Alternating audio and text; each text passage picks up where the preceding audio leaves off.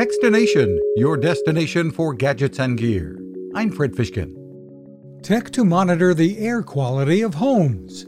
A company called AirNOS is partnering with the Sean Parker Allergy and Asthma Research Center at Stanford University to better understand the impact of wildfires on children in school and at home. They're using the company's new Air Home devices, launched recently on Indiegogo. Senior VP Larry Eason says it measures a wide range of pollutants. And the Air Home comes with an app that's very solutions oriented. It's really meant to help the consumer identify the problems and make expert recommendations about things that they can do just to have a healthier home. The Air Home is slated to ship to consumers in March of next year. You can sign up for info at myAirHome.com. You can find us at Techstination.com. I'm Fred Fishkin. Now this.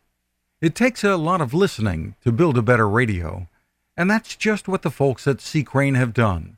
Bob Crane and his crew, nestled among the rivers and tallest trees in the world in Fortuna, California, have made a habit of listening to their customers. And that's just what they've done in building the CC Skywave SSB, the Swiss Army knife of portable radios. For everyday listening to AM or FM in the yard or patio or on the nightstand without having to drain a mobile phone battery, it's a great companion. But it is also a companion equipped for NOAA weather information and alerts that can be life-saving. You can listen to FEMA and Coast Guard transmissions too.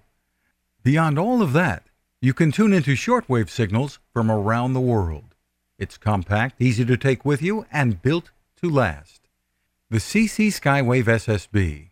Click on the link at Techstination.com.